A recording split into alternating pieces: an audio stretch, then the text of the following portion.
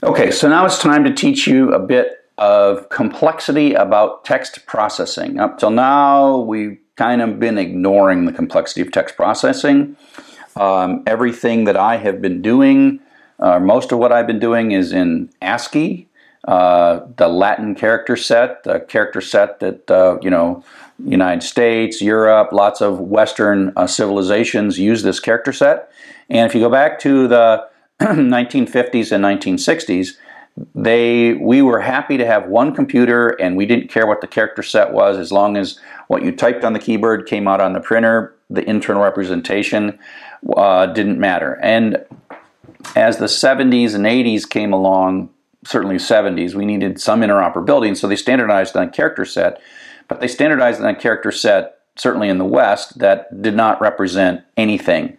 And so if you look at this at this sheet, basically what it's telling you is for the various characters, there's some non-printing characters, white space, non-printing characters, and then here's some printing characters like the and key, the 0, and then the uppercase characters, and then the lowercase characters. And there's 128 of these possible values. And there are nothing even for Spanish or French in here. And it's also why, by the way, uppercase lower letters in Latin sort lower than lowercase letters, and we saw that in some of the string stuff. And what these do is it maps and says, okay, and a lowercase a maps to the integer number 97, which in base 16 is 61, and in octal it's 141. But in binary, it's 8-bit numbers, and so these are 8 bits, otherwise known as a byte. And they're very efficient. Like when you buy a disk drive, it's megabytes or gigabytes or whatever. That's how many of these kind of characters it can store. But unfortunately, this doesn't work for more complex characters. You can figure out these numbers inside of Python by using the ord function. And so you say, what is the ordinal, or the numeric representation of the uppercase H, lowercase e, and new line is a character as well. And so, like 10 is the ordinal position of new line. And this actually has to do with sorting, so that lowercase e, is higher than uppercase H. And that's just because in the simplest of sorts, we just sort them numerically. So new line, if you go back to the previous little sheet, new line is this 10 right here. It's that 10, which is a line feed, and that's a 10. And that's why when we print new line out, we get a 10.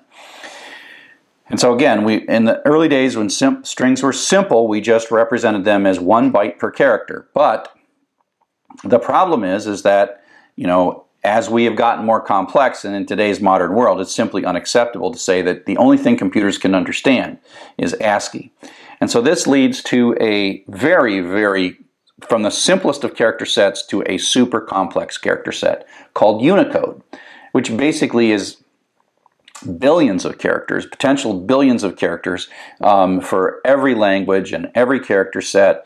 And because there's so much space in Unicode, it's easy to take very small variations of characters and give them a space. It's so large that you can have you can have pretty much any character that you want. So that's Unicode. The problem is that if we sent Unicode across the network, it would be way too large. It'd be this UTF-32, which instead of being 8 bytes per character would be 4 bytes per character. And so it would take all of the data that we build and make it 4 times larger. And it'd be very difficult. And so what they've come up with is ways to compress this. And UTF-16 is this weird thing. UTF-32 is really sort of the full Unicode, pretty much. UTF-16 is a subset of Unicode. It's used in some countries, but the best practice for moving data across the internet or in a file that you're going to move between computers is what's called UTF-8. And so what happens is that UTF-32 is fixed length. ASCII is one byte. UTF-16 is 2 bytes, UTF-32 is 4 bytes, and UTF-8 has dynamic length, meaning that it is 1 to 4 bytes, and if it's only 1 byte long, it's perfectly compatible with ASCII, meaning that an ASCII file is also a UTF-8. And so here's this little sheet. It's not critical that you understand this graph too much, but basically as time passed, 2000 internet's coming, now 2014, pretty much overwhelmingly the documents on the internet that you might retrieve are UTF-8. Now, so UTF-8 is the recommended practice, and it's sort of a compression of UTF-8 can represent all the things UTF-32 can represent. It's just a compression of it, so that, and with an overlap of ASCII, which is awesome. It's what you want. I don't need to talk anymore. So in Python, we have always had sort of two ways of representing strings. In Python 2, the normal string was a byte string, was an ASCII string, was a Latin string. And if you wanted to represent Unicode, there was a separate kind of object that we had, and so you would do that. And in Python 3.0 or later, one of the main features of Python 3 was to make Unicode and string the same. So that means inside of Python, when you have a string variable, it's a Unicode.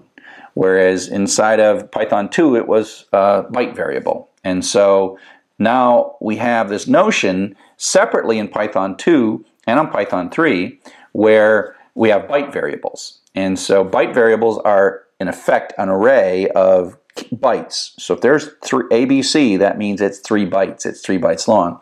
Whereas a string might be a 3-character string might be anywhere from 3 to 12 bytes long. So Python 2 had bytes and strings that were the same. Bytes and strings are the same, and Unicode is weird. And in Python 3, strings and Unicode are the same, and bytes are weird.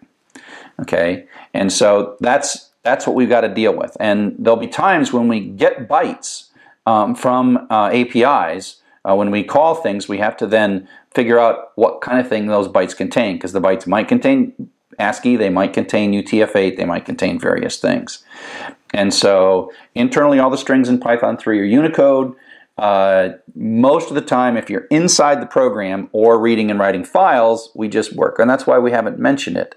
But now that we're talking over sockets, and we're talking to the sort of random world out there, we have to be a little more aware of the data we're dealing with. Now, the good news is 98% of the time, or 95% of the time, it's UTF-8, which might also include ASCII, and so it's quite nice.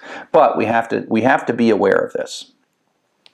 And so if we are going to take data that comes off of the network in the bytes, then we have to make sure that we interpret it or decode it and in the right way, so that internally the strings, which are Unicode, are properly represented.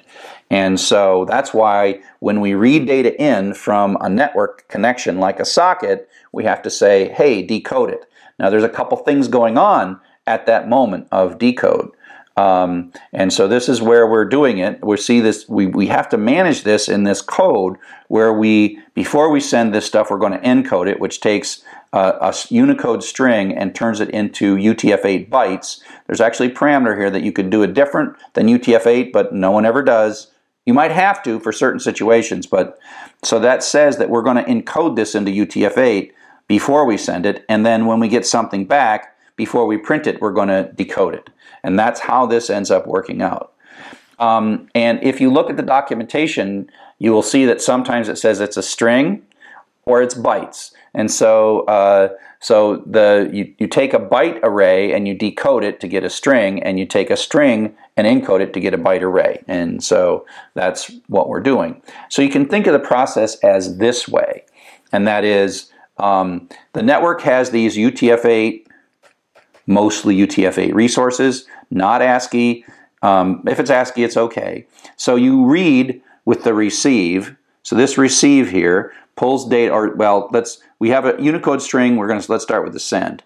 So up here we have a Unicode string. That's a Unicode string, even though there's no special characters in it, no Asian characters or French characters. That's a Unicode string, and before we can send it, we have to send it in UTF-8. If that had Asian characters, it'd be okay, and that would be set up just right so that the UTF-8 would be right. So we encode it first, and that's this CMD. This is now bytes. Okay, CMD is bytes, and then we actually send the bytes, and that goes across the network. We get back our thing, and we receive into data Well, data is bytes, not string. It's bytes. We can say how big it is. Function's kind of like a string, and it has len, except that it is 1 byte per character, which means some of it might be UTF-8. And then all we have to do is say decode. Again, you could, if you were dealing with a situation where you weren't expecting it to typically be UTF-8 or ASCII, you could tell it UTF-16 or something, and it's more complex. But the simple thing is you just say, I'm going to clean up my data on the way in, I'm going to clean it up by running it through decode, and I'm going to encode stuff on the way out. And so sockets are the place where this comes into play. And so you'll see we'll always do this encode and decode every time we're sending data kind of outside of Python and inside of Python.